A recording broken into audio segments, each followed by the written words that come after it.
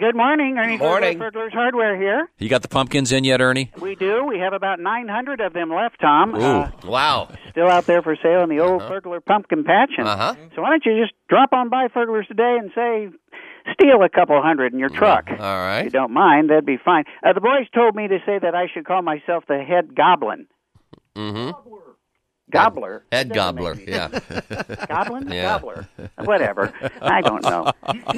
A reminder that I need to do every year because someone is misunderstanding again on Sunday, and we had to close the pumpkin sales down for a while. The pumpkin sizing holes out there that are all in a row cut out onto plywood sheets up on the dock, those are for sizing the pumpkins and that alone. Which is why, to answer Ed Fleener's question earlier, there are no privacy dividers or stall doors.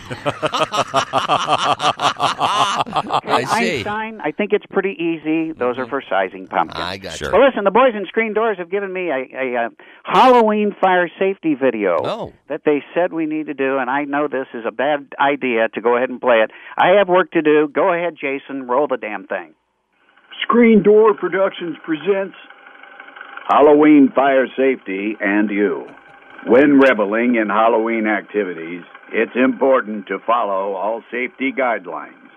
In the absence of such caution, be sure to have on hand the Furglar 500 fire defeater at your disposal.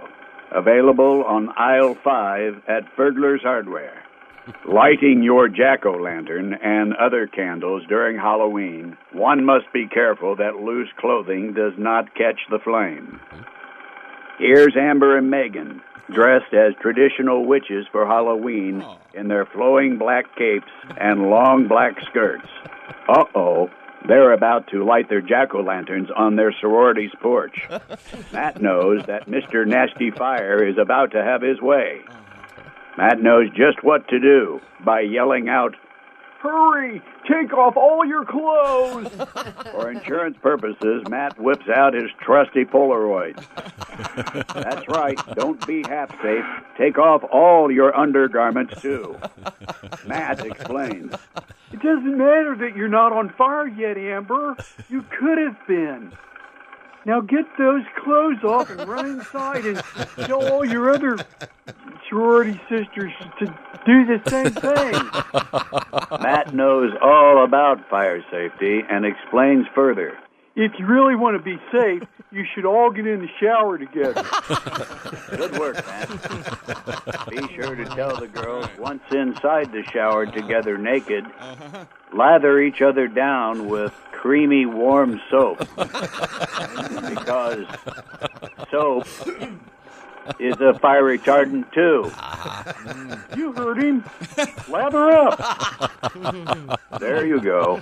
Everyone likes a reach around. Let's see that again.